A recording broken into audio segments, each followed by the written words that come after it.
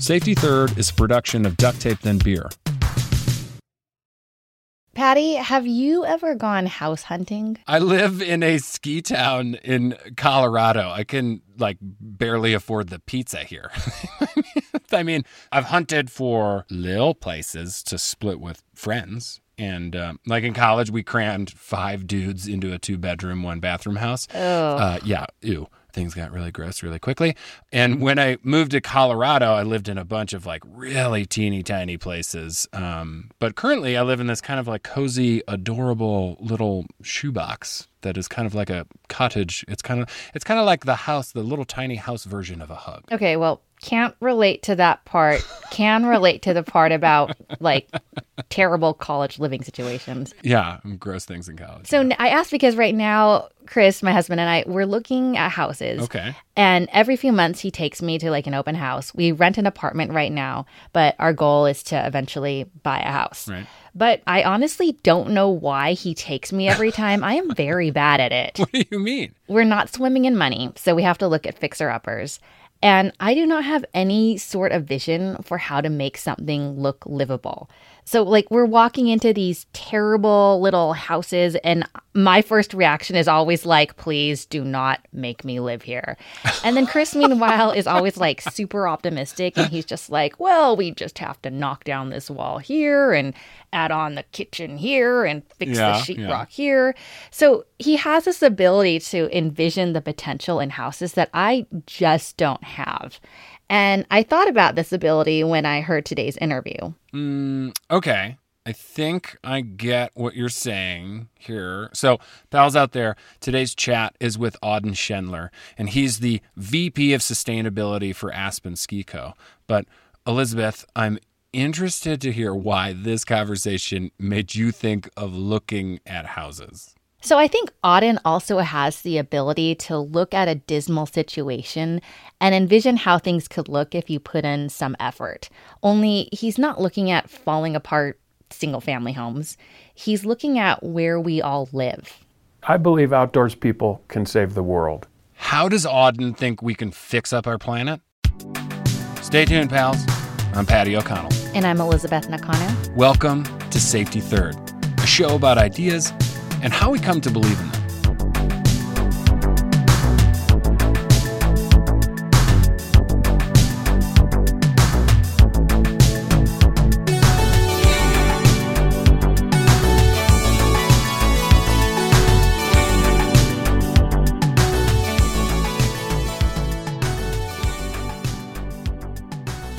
If you were a superhero, what would you be? Would you be like the Batman, the eco-friendly Batman? I think I'd be like the kind of discount superhero, like Shazam, not quite, not quite Superman, but trying his best and maybe a little goofy. Right. Like you've got the chin, you've got the cape, but maybe sometimes your shoelaces are untied. Kind of like that? Yeah, exactly. Auden has been involved in the sustainability and climate change game since he was in college. But before becoming an eco-fighting badass, he had, well, let's call them some out-of-the-box climbing and ski bum jobs. Like he was a trailer insulator and a burger flipper and a high school math and English teacher, and he even had a traveling sock puppet variety show. Okay, I made that last one up, but you get the picture. Those weird jobs, I think, came from, in large part, reading Jack Kerouac's On the Road as a high school senior. Yeah. And deciding that I needed to just fling myself out into the world and get in as much, not trouble, but get as remotely out there as possible. So throughout my college years, in the summers, I went to Alaska to try to clean up the oil spill when the Valdez spill happened, and I ended up building those goose nest islands. And another summer, I hitchhiked out to Steamboat and ended up as a junk dealer for a guy named Cy Lockhart in Steamboat. So I did these things each summer, and what was, I think, interesting is that each time I did this, I ran into environmental issues. So when I was in Alaska, obviously the Valdez spill had happened, but there was a conference on the docks of Cordova talking about how to deal with this in the future. And that conference led to major environmental groups that exist today. And I just crashed the conference. I partly crashed it because I was hungry. Yeah. I'd been eating peanut butter and banana sandwiches, and they were serving fresh halibut. Yeah. But there it was. And even in Steamboat, we're cleaning out this garage full of giant cowboy frying pans and huge fire extinguishers and horse harness from World War I. And I found a box of DDT. The most legendary toxin, pesticide in the history. And so it always came back to me. So when I was in the workforce, I always found ways to get back into environment, and environment increasingly meant energy and climate. Starting in 1996, Auden worked as a research associate for the Rocky Mountain Institute, or RMI. He helped corporations with sustainability practices. Then, in 1999, he began to work with Aspen Ski Company. It's also called Ski Co. It's a corporation that owns all 4 of the Aspen ski resorts in the Roaring Fork Valley. Auden joined that team as a part-time environmental coordinator while still editing the RMI newsletter. Auden eventually left RMI to work for Aspen full-time, and he was later promoted to VP of Sustainability. That's the gig he has today. But when he started, a lot needed to change. Initially, we just had to get the basic infrastructure in place. There was no recycling. We started a foundation to give to the environment, and we created this department. And so as we worked, we kept doing things, and we'd say, okay, energy is a huge issue. Climate's increasingly this overwhelmingly obvious issue for the snow sports industry. Mm-hmm. And each time we did something, green buildings, lighting retrofits, philanthropy, environmental education, we'd say, is this enough? And each time the answer was, no, this isn't enough. We have to go bigger. We have to take more risk. We have to be more political. We have to look for bigger levers of change than what we're doing. We started with the first solar array in the ski industry, which was at the Highland Ski Patrol headquarters. Well, that was like 1/100 of 1% of our energy use. Does this mean anything? Not really. What can we do that's more effective? So we realized we could retrofit a hydroelectric turbine into the snowmaking system at Snowmass, and that made 100 kilowatts of power. Running continuously for 4 months, it could power 20 homes a year. And that was really cool and a model for the rest of the world, which is what we wanted to do, but it wasn't much power either. So then we said, let's do something big, and we invested $1 million in what at the time was the largest solar farm in western Colorado. Not that big, 150 kilowatts. And all along the process, we'd been in conversation with my friend, and he said, there are these guys in Somerset that run a coal mine. It turned out that the coal mine was owned and is owned by Bill Koch, and who hasn't been super progressive on climate. And he said, these guys have a methane problem. Coal mines vent methane. Okay, real quick. If you're thinking Bill Koch, like the bajillionaire oil tycoon Bill Koch, the Bill Koch who is in the news for tossing political grenades at green causes, the Republican super PAC contributor Bill Koch, yes, that Bill Koch. Methane is a super potent greenhouse gas. Over a 20-year period, it's 100 times more potent than CO2. So if you could capture this waste product and make electricity, you'd not only be getting electricity, but you'd be deleting this super carbon impact. To make a long story short, we did it. It was a $6 million investment, of which we fronted $5.5 million. We still own the project. And we partnered arguably with our enemy, the president of the mine, just to give you a sense of what we're dealing with. He looked like Tommy Lee Jones. He talked like Scott Glenn. He wore a Wyoming tuxedo, which is denim on denim. And he chain smoked Marlboros, and he said stuff like, my daddy used to say, if you want to get a mule going, you got to hit it with a 2x4. You know, he was from Alabama. And we worked together with this guy, someone who is so ideologically different from me, that we only probably agreed on the kind of whiskey we liked, and that we could do this project together.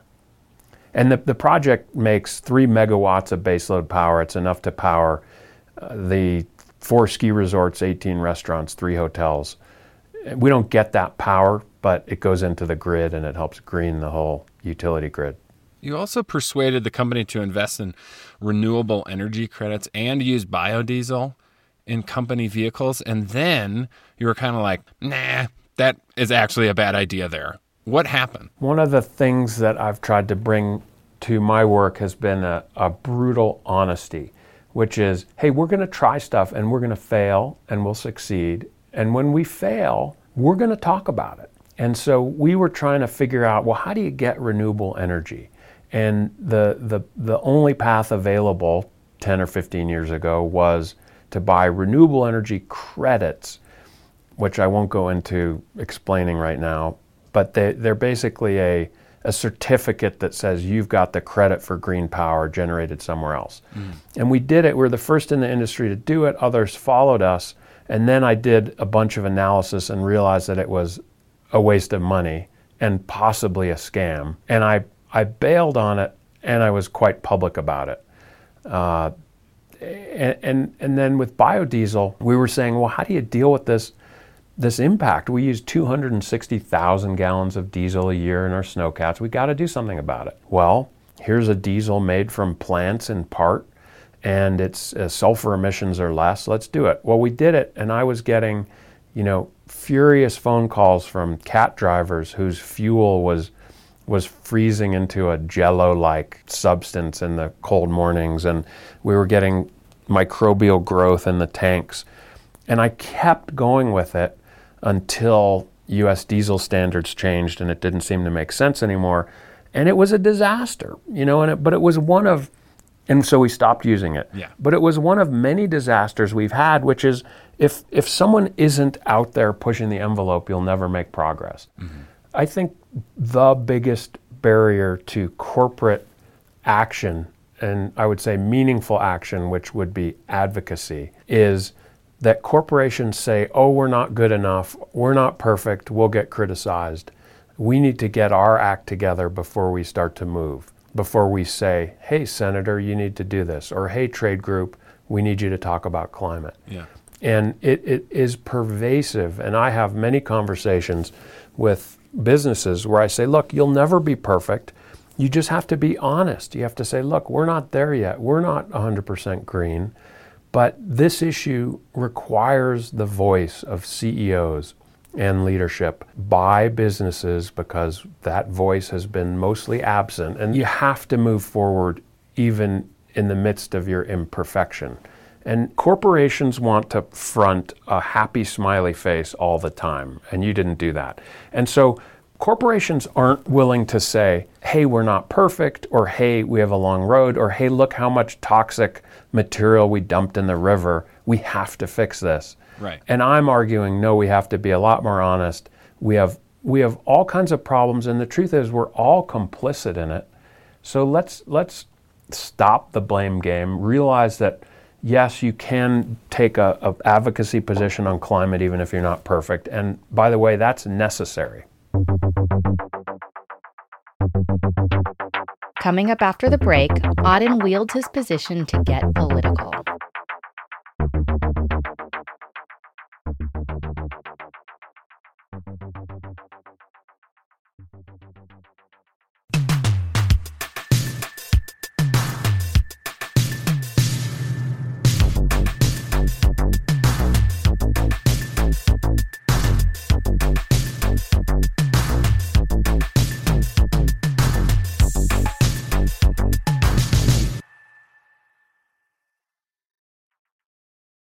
So Auden was trying all these new things to green up Aspen Ski Co.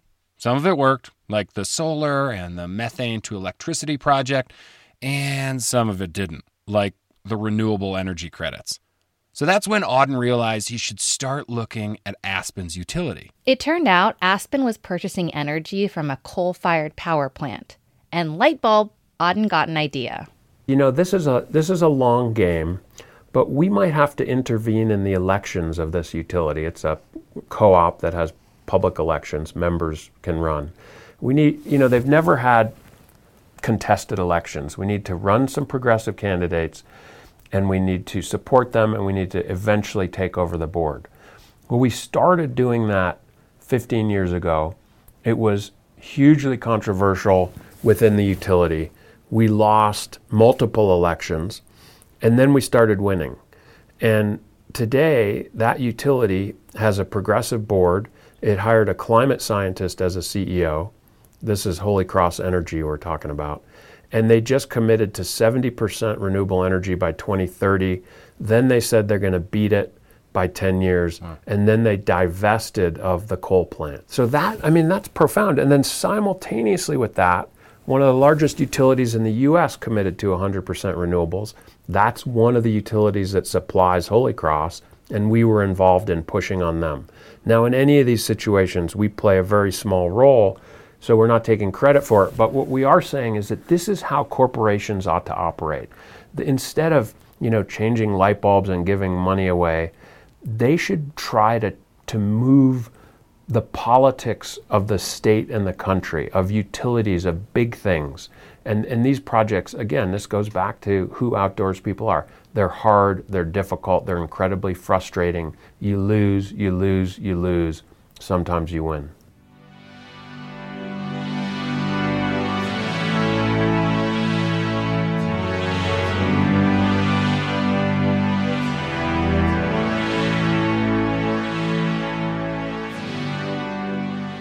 We have a partnership with Protect Our Winters. We helped build that organization, and now that group has become the kind of NRA of the ski industry, of the outdoor industry really, but for climate. And they're wielding power. I mean, look, that group got involved in the election in Montana in support of Tester. And the thesis was, hey, we think we can get probably 5,000 votes by working Bozeman and Missoula, using Conrad Anker and Hillary Hutchinson, is a fisherwoman, and get 5,000 new millennial votes. Well, Tester barely won that election. He won it by 30,000 votes. Again, you can never say if you made a difference, but Powell had the right plan there for sure. Yeah. And maybe that's an example. The outdoor industry is very big in a lot of purplish or even red Western states where the outdoor economy is huge. Mm-hmm. We can make a difference. Another example would be the upcoming election. Susan Collins has been like a sort of leader on climate, but not enough in Maine. Well, there's a ski and outdoor state, a hardcore one, where Powell might be able to put in a progressive Democrat on climate in the next election. Using Aspen Ski Co. as a political crowbar, creating and implementing clean energy systems in the corporation, the community, and the state, these are all remarkable things, and the world noticed in a big way. In 2006, Time magazine named Auden a global warming innovator. A year later, he was invited to testify in front of Congress on the impacts of climate change. And today, the outdoor industry and community recognize Auden and Aspen Ski Co. as setting the bar for the environmental agenda. And I totally agree with that. But there was something that I just couldn't shake. I need to play devil's advocate here for a bit. Aspen consumes a lot. The richest of the rich are flying in on private jets. They're driving huge SUVs, the mega mansions that are mostly, vacant throughout the year. And, ski resorts are not exactly the prized peach of eco-friendly things. And there's 4 in the Roaring Fork Valley. How do you reconcile this? The primary way is to say that's all true. And on the ground, we have to do the best we can with what we control to mitigate this. And people will say, well, you should just shut up because Aspen's a place of, grotesque, conspicuous consumption. Look at all the jets lined up at the airport. You have Cloud9 restaurant at Highlands where people buy $150 bottles of champagne just to spray on each other. You have no standing. You can't even talk. Mm. And my response to that is this not the perfect place to wield power? This is where the wealth is. This is where the power is. So we've said, look, we are what we are. How do we be the most effective and most high leverage on climate that we possibly can be? And so that translates into using the power we have, which is media attention, which is influence because we're a small business, which carries huge weight in Washington. The ability to get press and to put political pressure on elected officials. The ability to reach out to our guests who could be heads of state, leaders of countries, billionaires. Yeah. And I'm not saying we have that all figured out, but that's the thought process, which is how can we most effectively push at the highest level on the climate problem? This is a place where there's power, and we have an obligation to access that power and turn it to good. It's a jujitsu kind of move, and it actually goes back to the origins of the founding of Aspen, where Walter Pepke and his wife Elizabeth reinvented the community. And this is really interesting. Pepke started the Aspen Institute, where he brought in CEOs. This was starting in the 50s, and taught them philosophy and read Aristotle and Martin Luther King and talked about what the good society is. And then when you leave, they say, what are you going to do about it? You have a job to improve the world. You are obligated because of your position to improve the world. Pepke explicitly said, the point of this seminar isn't to make you a better CFO or CEO. It's to make you self-correcting and to send you off a better person to improve the world. The vision was that Aspen's this unique place, right? It's beautiful. Mm-hmm. It transcends your usual life, as Pepke said. And what if you come here and are exposed to ideas and to new ways of thinking? And in our case, you get exposed to art, to climate change, to tolerance. And then your mission, our mission, is to take these people and change them and send them off to improve the world. Maybe that's unrealistic, but it's the core of where Aspen came from, and we're trying to do that more and more each year. When Auden defends Aspen and Ski Co's climate change platform, detractors typically punch back with climate activist carbon footprints. The argument being something like, Al Gore's house has a $30K a month air conditioning bill, so he can't talk about climate change. And pro skier and POW Riders Alliance athlete Brody Levin flies too much to ski, so he can't be an advocate for climate change. Auden has a great response to all this. That's a Karl Rove tactic, where you go from, look, Gore understands climate better than anyone. He's trying to save civilization. The future of our economy and of our affluence hangs in the balance here.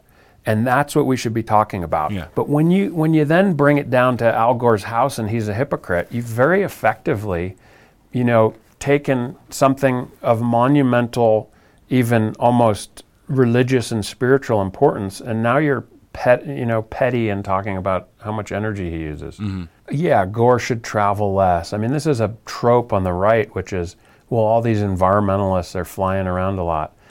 We live in a carbon-based society. To get anything done, you're going to have to travel. And the vision, honestly, and this goes back to kind of recreationalists. The vision isn't that you freeze in the dark drinking warm beer. The vision is that you fix the whole enchilada, so that when we drive to a national park, we're using electricity that's renewable in our electric cars. When we fly in an airplane, they're very, very energy efficient even if they have to use fossil fuels. When we turn our lights on or ride a gondola, it's wind and solar and maybe some nuclear and maybe some, natural gas that captures carbon and so forth. So that takes away the blame, it takes away the partisanship, it takes away the hypocrisy. As a ski resort for many years, we've advocated for a carbon tax and other legislation. Uh-huh. Well, that would directly affect our bottom line. But that's okay, because the trade-off is pay a little now or pay a lot later. And the problem in the climate movement and in the outdoor industry's approach to climate has been that it's too much seen as an individual thing versus a collective problem.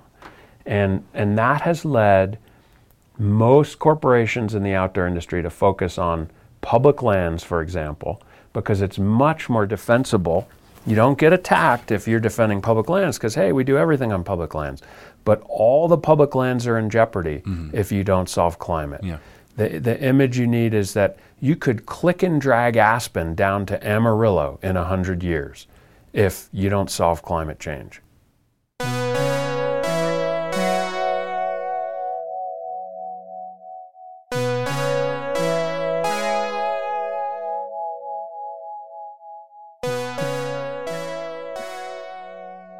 NPR just published this story reporting that U.S. CO2 emissions are on the rise after several years of decline. And the article goes on to say that when the economy plummets, so does greenhouse gas emissions. And you contend that going green can be an economic driver. How? You know, the whole idea around the Green New Deal that's being talked about is that there can be economic growth while we're decarbonizing the economy. So that's playing out in Colorado right now, where the reason Xcel, the big utility, they recently decided to close 2 coal-fired power plants and replace that energy with wind and solar. And the reason they're doing that is that it's cheaper.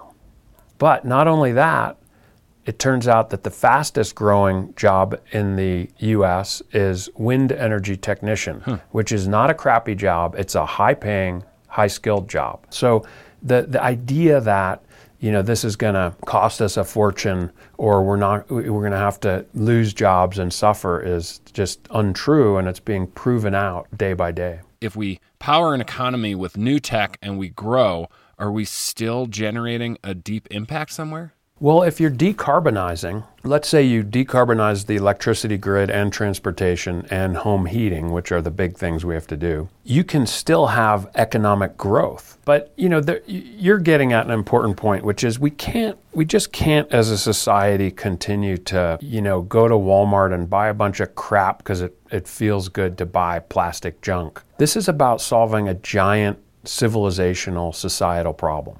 So how do you legislate a reduction in consumption? And the answer is you can do something like change tax policy and make it more progressive. Right now we tax income. Well, why?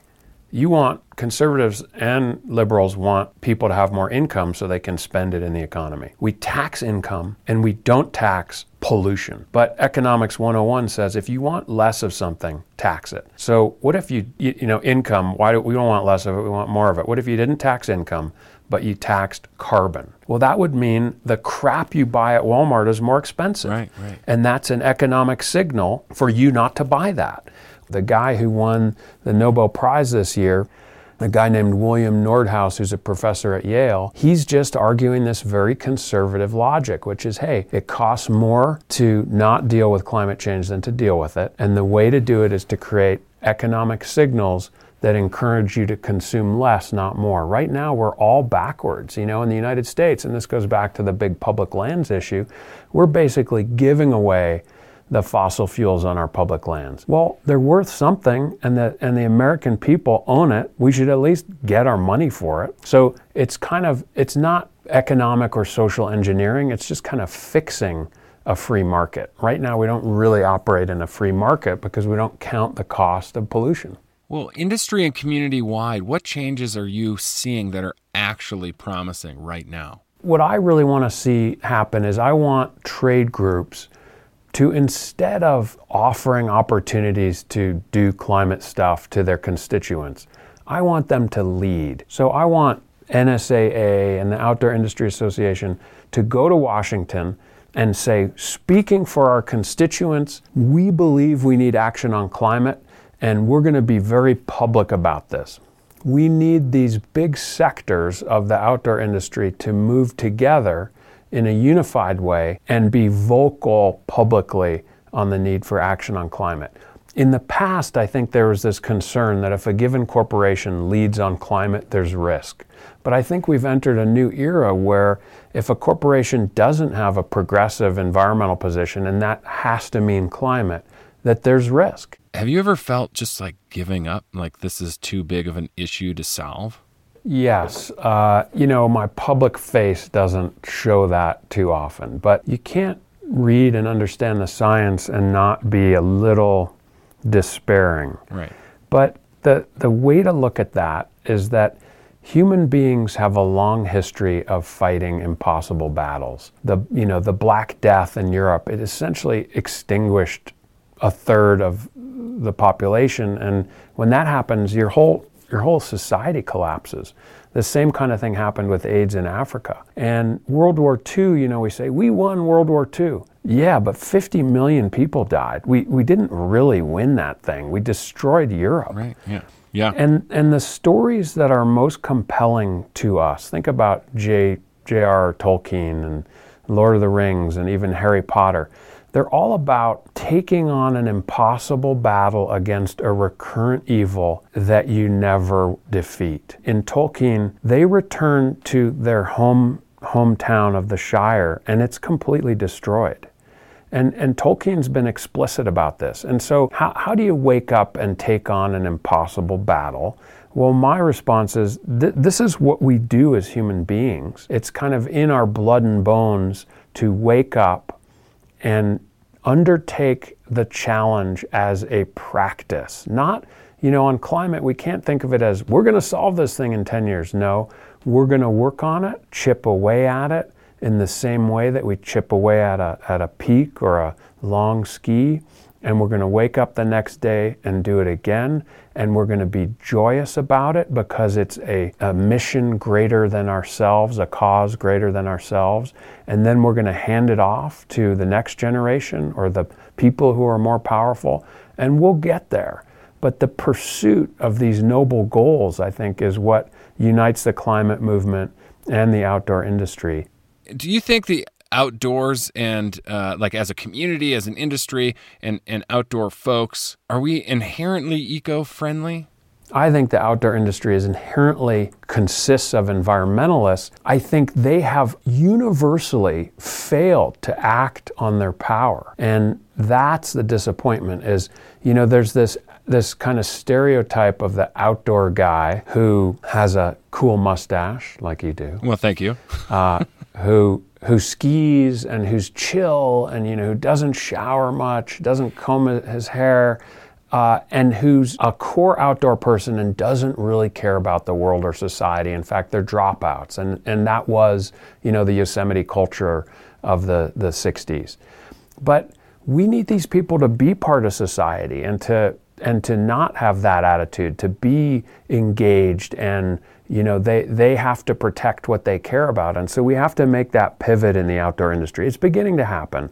It has to happen not just on public lands, it has to happen on climate. And we have to have leadership where, heads of organizations are willing to get a little controversial. And again, I'll repeat, I think there's a business benefit in this. I think for the new millennials coming online that a progressive, a business that's progressive on climate is going to get more sales, is going to do better, and that's good. This gets to economic growth. Well, they're going to do good and they're going to create more carbon. Yeah, but the business that isn't advocating and isn't green is going to go out of business, and they should. And so that's how you get to a green economy. How can we be better? We have to be less chicken shit of taking a stand. The outdoor industry has wielded power, but primarily on public lands. And now's the time to understand the issues in their entirety, to study up on the science, and then to start taking controversial leadership positions that we'll find actually aren't that controversial anymore. How can we save the world right now, today? We can become citizens of America. And that means, at the most simplest level, voting, but at more complex levels, getting involved with local government, running for office, being on your planning and zoning commission, going to town council, being familiar with the issues, climate issues and science, and writing elected officials about them, calling elected officials, showing up at town halls and calling them out on their climate positions or praising them, writing letters to the editor. We have a gap in citizenship that I think is endemic in the outdoor industry. Again, we just want to go into the woods and be left alone. I can relate to that. But we have to return to the America that was envisioned by the people who founded this country.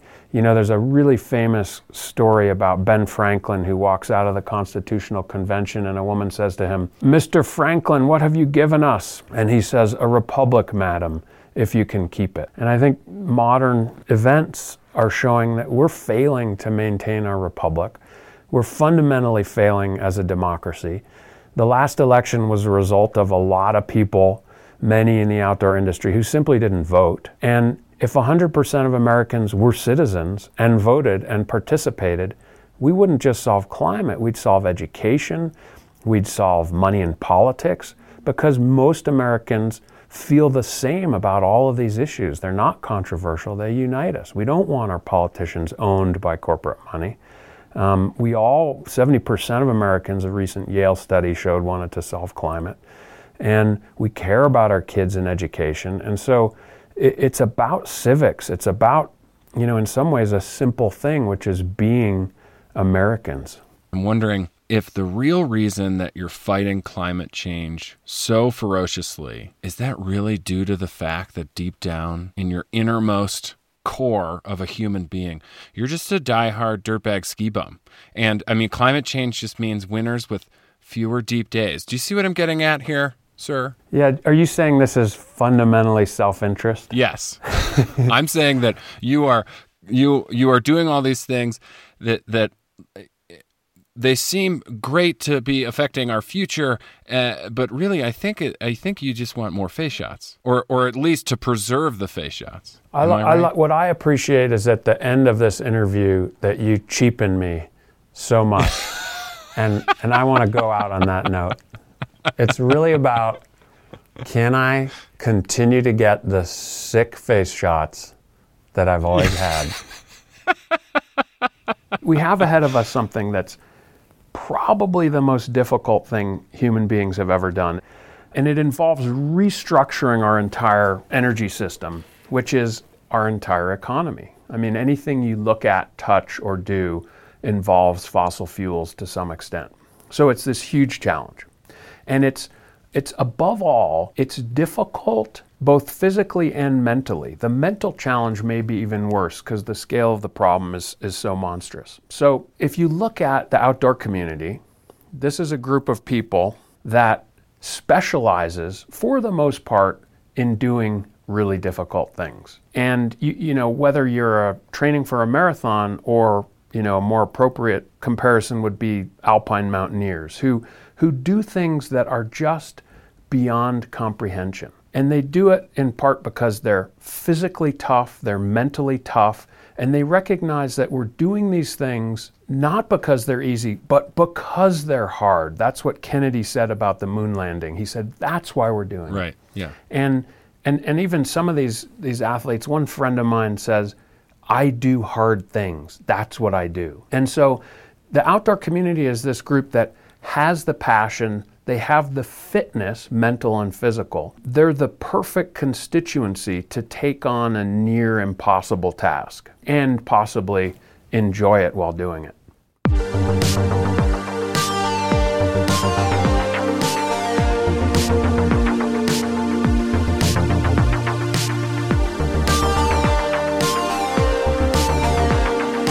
You've been listening to Safety Third. Our guest today was Auden Schendler, and to learn more about what he's doing, check out his website, gettinggreen.com. If you like today's show, why don't you go ahead and shout it from the mountaintops, pals? Like pop music, funk, soul, R&B, metal, hell. Like all things pouring out of speakers and headphones, Safety Third is best turned all the way up and enjoyed with pals.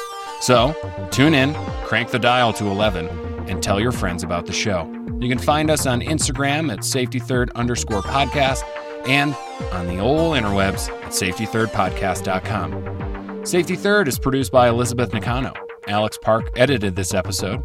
Additional production help from Michael Stevens. Music by my big coffee snob brother, Brendan I Have Luscious Locks of Irish Cabbage O'Connell.